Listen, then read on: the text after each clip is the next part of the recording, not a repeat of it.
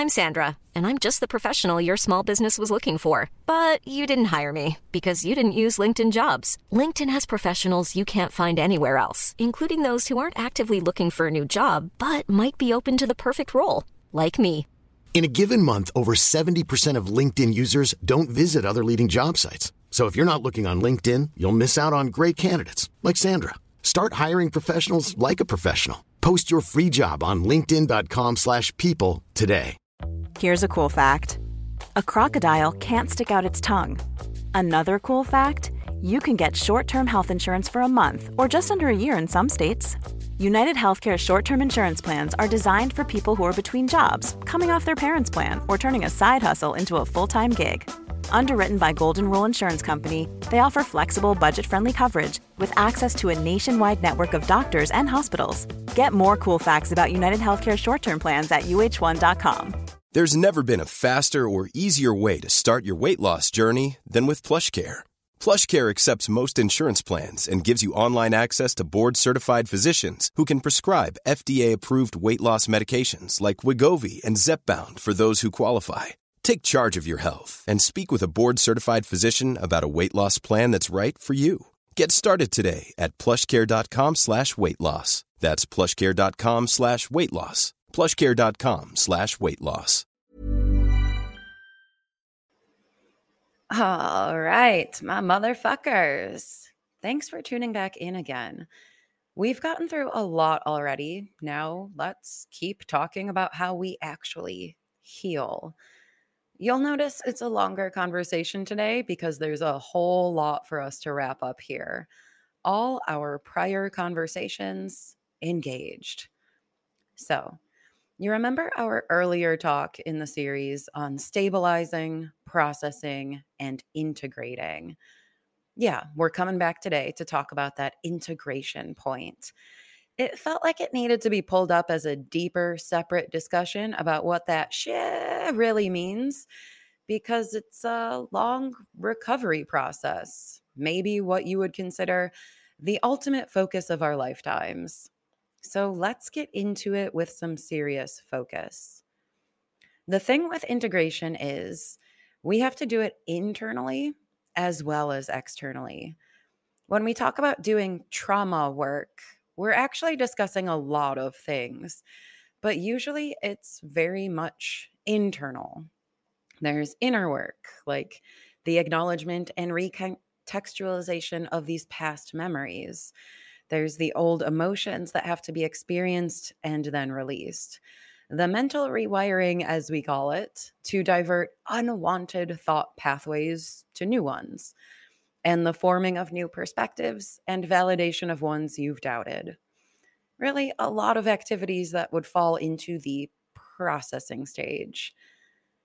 But then, alongside that inner work, there's all the physical body work that we have to do too. Healing our ailing meat suits, which have probably taken a beating, bringing our nervous systems back into alignment, re-finding ourselves in our bodies before we can do any of the above. And we don't stop there, because we also have to take all those healthier outlooks, emotions, and bodily connections and then bring them into a new physical product to recreate our actual lives, to put new behaviors into place, new goals, to develop better external conditions that enable our inner changes to keep taking place, expanding, and coming to fulfillment. Otherwise, all of this is a lot like putting lipstick on the innards of a pig and tossing her back into the slop yard. Essentially, you'll build up a new brain through internal effort and therapy just to put it back into conditions that will, revert all that work back to original programming. Remember how our family tethering will stop our brains from being able to progress? It's the same thing here. If your old circumstances don't match your renovated brain cells, the older and more well-connected brain cells are going to win. They'll be ignited by similar stimulation events. Your brain will automatically respond, and you'll be forced to battle with your head, trying to bring it back into the right perspective, the right instructional system. Over time, you'll probably stop fighting it so hard, and your brain will just do what it does. The same trauma patterns and programs as always. So, this reintegration portion is pretty critical for maintaining our work and allowing for more work to be done. If we aren't in healing environments, living healing lives, we stop healing. We don't have the factors that we need to keep getting in there and plucking at mental wires. If you want a truly not trauma derived life, you're going to have to integrate your inner and outer changes. So, when we talk about this treatment flow of stabilization, processing, and integration, what's the integrative part? We keep saying making changes, but what does that really mean? Well, integration happens in two ways from the way my brain sees it. There's the internal bringing together of a lot of bits of information, first of all. We need our newly formed views to mesh. We need a continuous sense of self, a cohesive autobiographical recall. And to have any of this happen, we also need to get in touch with our parts and bring those compartmentalized sections of ourselves back together. Then there's the physical reintegration of your newly renovated brain, re-meeting your body and physical reality. It has to recognize its own meat suit every day, continuously. It has to reemerge in the world and confront whatever trauma challenges may wait on the other side. And your brain needs to be consciously expanded outwards in the sense that all your inner work needs to result in outward changes in order for your brain and the world to be in alignment. You can't, for instance, realize all the fucking nonsense you've already seen and form a new self-concept around that autobiography, defining who you really are and who you're meant to ultimately become, only to return to the same old life as you had before. The purpose of complex trauma recovery is to break old, often generational patterns with real physical outcomes that improve our existence. And that means behavioral change is necessary. So, we have a lot of work to do when we're talking about reintegration. Where do we start?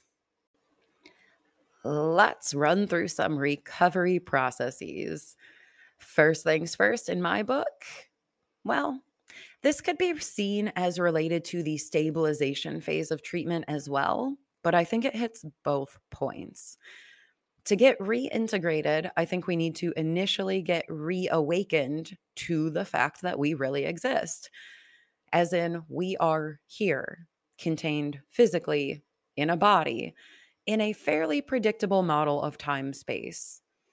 For me, being in a trauma state means that I can acknowledge none of those things, as I'm reduced to a bundle of nerves and brain cells that are just frantically operating each day with no real sense of tether to time. The voice and pictures in my head become the only things I'm aware of as physical reality goes streaming by unnoticed.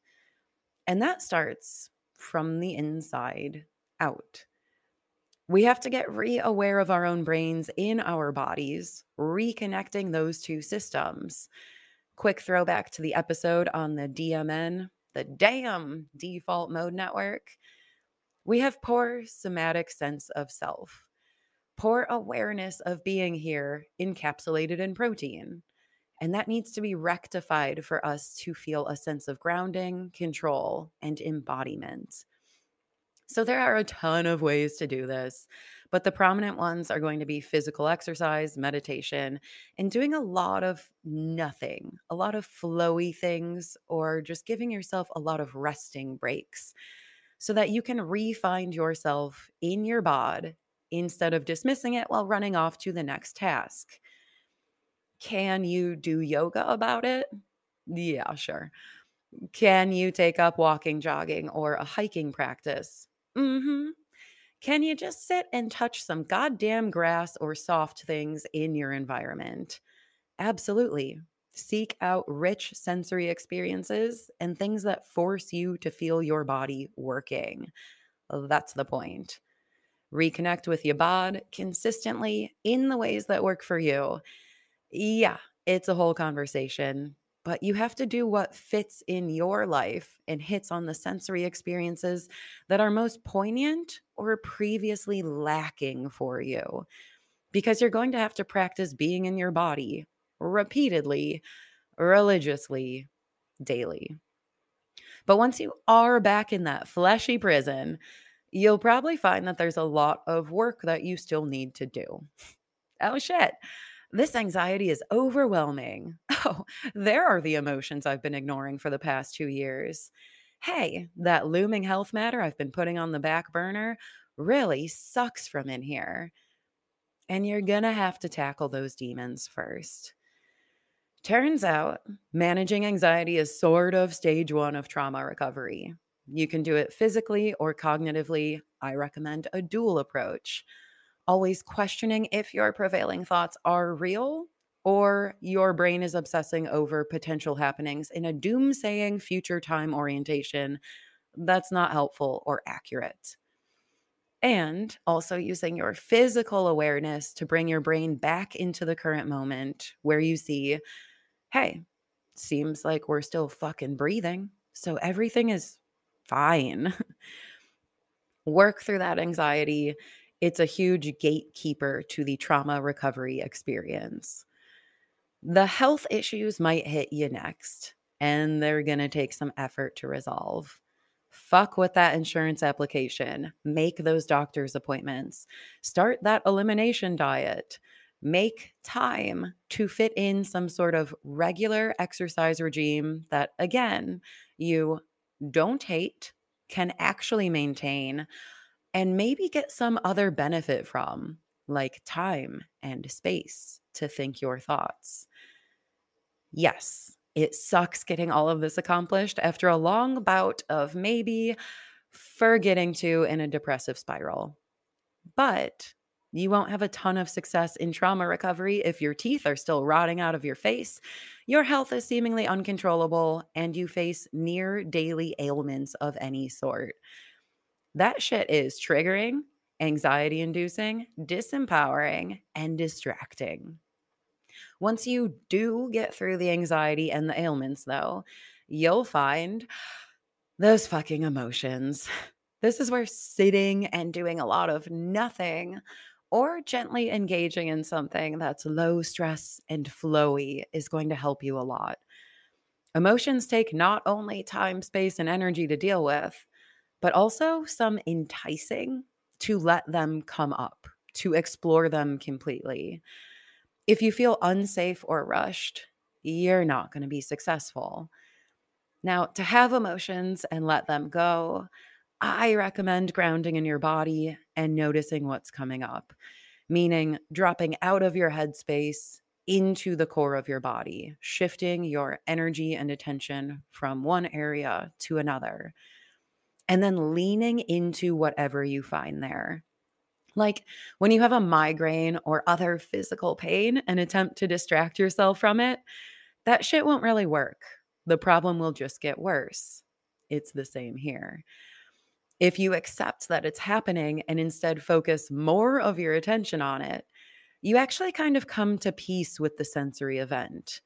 It hurts less somehow, fully acknowledging the feeling, and your feelings are not different. Plus, unlike one of those physical wounds, once you have the emotion, when you do lean in, get present with it, decide what it is, and contextualize it, then the emotion goes away. You get through it. The biochemical reaction is over and you are done. So you're gonna have to get real with yourself. Believe that feelings can't kill you as long as you actually experience them and let them go. Otherwise, they absolutely can. And from those feelings, you can do a lot of additional, deeper inner work because those emotions are going to bring memories with them, and they contain the stories that created those feels. So acknowledging the feelings, means you have a pathway to discovering parts of your story that haven't been processed or processed fully yet. And when you dig into those recollections, you have the opportunity to bring them together into one lifelong tale. Shout out again to our fragmented memories, creating a fragmented sense of self and disjointed autobiographical recollection. We're never going to stop saying it.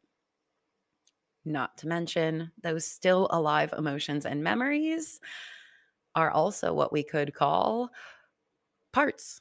Those are your parts. So we can use our feelings to get in touch with these prior compartmentalized versions of us, pieces of our tales that we've pushed away and forgotten about, or really tried to forget about. Deeply exploring what our emotions hold also gets us in touch with these compartmentalized bits of yourself. But it takes a lot of curiosity, self-acceptance, and inner exploration while giving yourself plenty of, time, space, and energy to do the work. When you do get in contact with these oppositional views of yourself and narratives about your life so far, then you'll be in a power position, fucker, as far as inner work goes, because you now get to rewrite your story. You can dispel prior perspectives born of trauma times, including editing your negative self-appraisals, re-examining and challenging your self-limiting beliefs, identifying and altering the structures in your life that have created past upset, and processing past experiences of fear with new information and outlooks on those events. You get to create all new perspectives intentionally based on your prior and current day perceptions and all the new knowledge that you've gained. When you identify what has happened in the past and doesn't work for you all the way up to the present, you get to create these new frameworks for life and programs for moving through it. And when you pull all of those pieces together into one outlook on life, one direction you're headed in, one set of beliefs, one sense of self, you can consider yourself internally integrated. This is when we finally enter into the phase of external reintegration.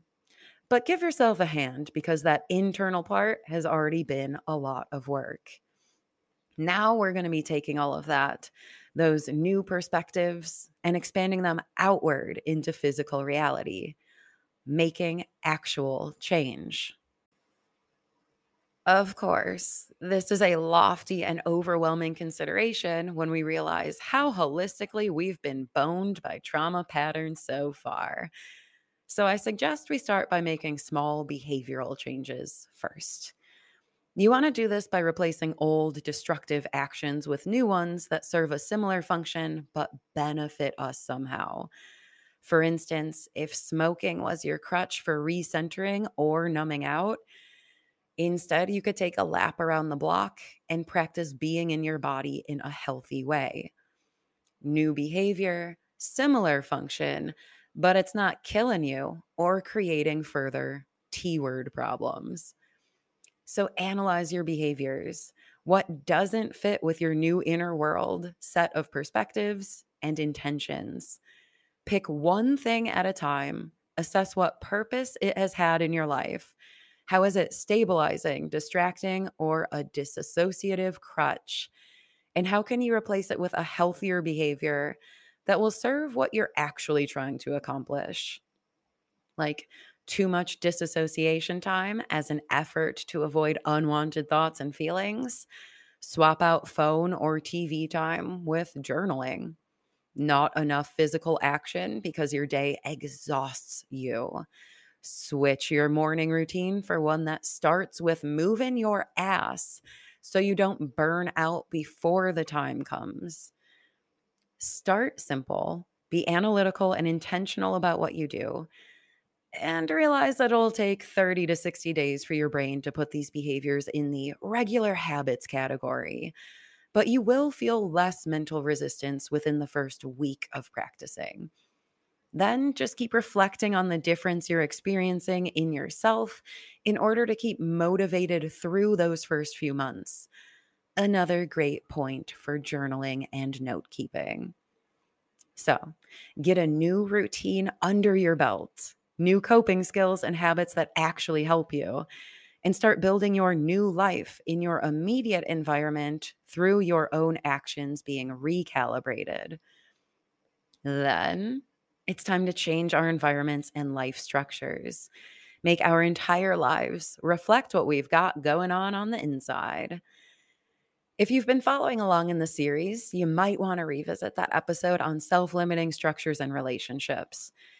Give it some serious thought if you haven't already. What's been holding you back from your real, full self-embodiment? What's absorbing all your time, space, and energy so that you can't apply it elsewhere, where it really matters? Notice, name, and break down these structures as much as possible to understand what specifically is not working for you. Now, this can be tricky because it can seem like one factor is the problem. This job is taking all my time, space, and energy. But with deeper reflection, you might actually realize, you know, it's my emotionally unbounded relationship with so and so that interrupts and complicates my work days and then leaves me scrambling overtime. So, assess those things carefully, assess how they interplay with each other, how they all fit together. What really does impact you the most significantly, and how does that need to be changed, which might actually change some of the other structures? Then we start breaking those things down into pieces to make that ultimate goal possible by taking steps. You probably know that you haven't been living your best life. So give yourself permission to figure out what that means specifically. And this is where I suggest that you imagine how you want to feel every day. If you've achieved this steady, stable, open feeling baseline through all this prior inner work we've discussed, then how can you expand on that feeling? What variables in life contribute to it? What variables have been missing that you know would help? Tap into your sensations. What do you want life to look, feel, and even smell like? And what does that mean about changes moving forward? Who is the full you? And what does that existence look and feel like? Think big. Don't limit yourself in what you dream up. Most likely, your head will try to convince you that everything is outside your reach, but that's just based on prior experience, not future reality. So, will it take some time and effort to make that move, to quit that job, to have safe relationships, to live in your dream home with a healthy and well-balanced life? Yeah, sure fucking thing. It's what we've all been striving for and haven't been delivered yet. So it's easy to feel pre-defeated before believing in your ability to try again. And the time question may seem like a deterrent, but it's going to have to be something that you're working towards if you want your progress to continue progressing forever. And you know that the past however many years have already fucking blown. Consider the time you've already devoted to not living for your own self. So, does it really matter if it takes a while to achieve that ultimate goal when the alternative is continuing to wait to die with the way things have always been, right? So, yeah, it's a long game, like we keep saying. But how can you make the best move now to start heading in the right direction while making these bigger life-altering changes? Don't get ahead of yourself. Don't try to force change immediately. These things need to be considered and then allowed to sort of naturally develop as you continue to. Take your time. No need to leap right away unless it is something that's an actual danger to you immediately, in which case, do what you have to do to stay safe and keep your brain safe, period. Do it now. But keep in mind, yeah, it's going to be an unfolding process to achieve this outer integration. And it's going to be pretty fucking scary to consider any of these actions in I'm sorry, sort of rigid or foggy trauma brain condition. Even replacing daily behaviors that do not have a larger meaning or potential to upset your whole life can bring massive internal resistance. You know, before we try, our brains often assess that we can't. And that feeling of personal incapacity, from prior episodes, creates anxiety and self defeat before we even attempt it. Not to mention feeling trapped in those circumstances. But that's the thing about trauma recovery. At its very core, it's about challenging what scares you. We can't say it again, but we will, I guess. PTSD is born from subjective experience of fear. Continuing to live in fear or by the limitations created through avoiding things that are fearful is continuing to live in PTSD through the lens of trauma applied to so many daily situations. So, to deal with this, you're going to have to notice and name your fear, but then also recontextualize it as being the exact opposite of what your body tells you it means. When your body screams, "Run, this is danger," you're going to have to calmly ask, but is it though? Or is this some historical shit still running the show right now? And trust what you find out from the inside out. At the end of the day, healing trauma is definitely a lot of mental work.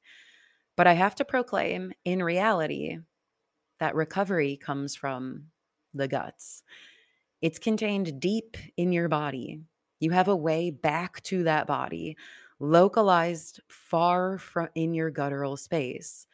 And this energy source, I mean, it'll give you the bravery that you need to do the difficult work in order to heal, in order to reset your life.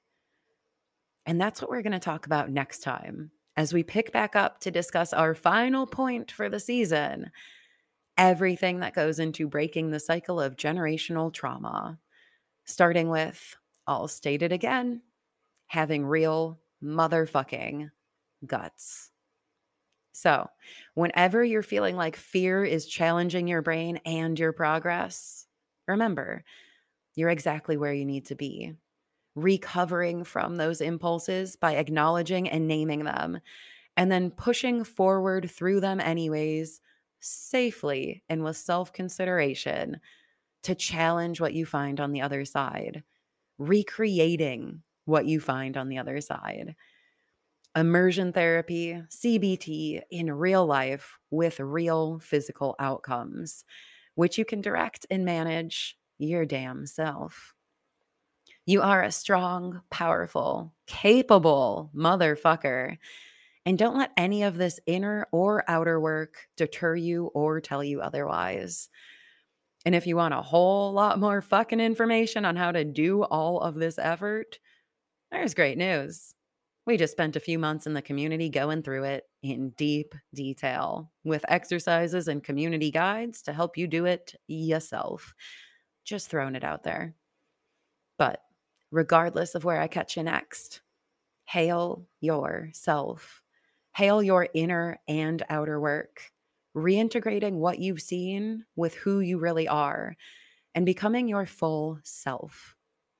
Hail Archie, who forced my hand at so much of the same exact effort. And cheers, y'all. See you real soon. Bye.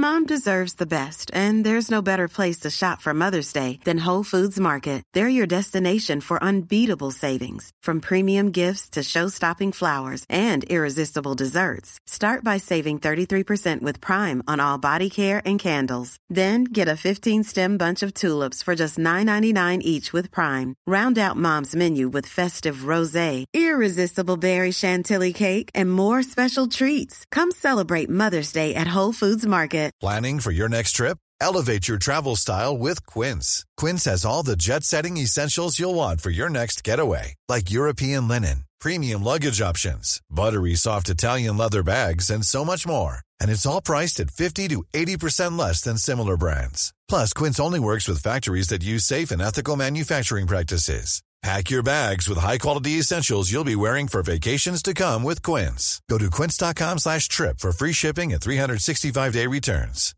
If you're looking for plump lips that last, you need to know about Juvederm lip fillers. With Juvederm Volbella XC and Juvederm Ultra XC, your lip look, whether it's subtle or bold, can last up to 1 full year with optimal treatment and no additional maintenance. Find a licensed specialist and see if it's right for you at Juvederm.com today. That's JUVEDERM.com. Add fullness to lips in adults over 21 with Juvederm Volbella XC or Juvederm Ultra XC. Do not use if you have severe allergies or a history of severe allergic reactions, or if you're allergic to lidocaine or the proteins used in Juvederm. Tell your doctor if you have a history of scarring or taking medicines that decrease the body's immune response or that can prolong bleeding. Common side effects include injection site redness, swelling, pain, tenderness, firmness, lumps, bumps, bruising, discoloration, or itching. As with all fillers, there's a rare risk of unintentional injection into a blood vessel, which can cause vision abnormalities, blindness, stroke, temporary scabs, or scarring.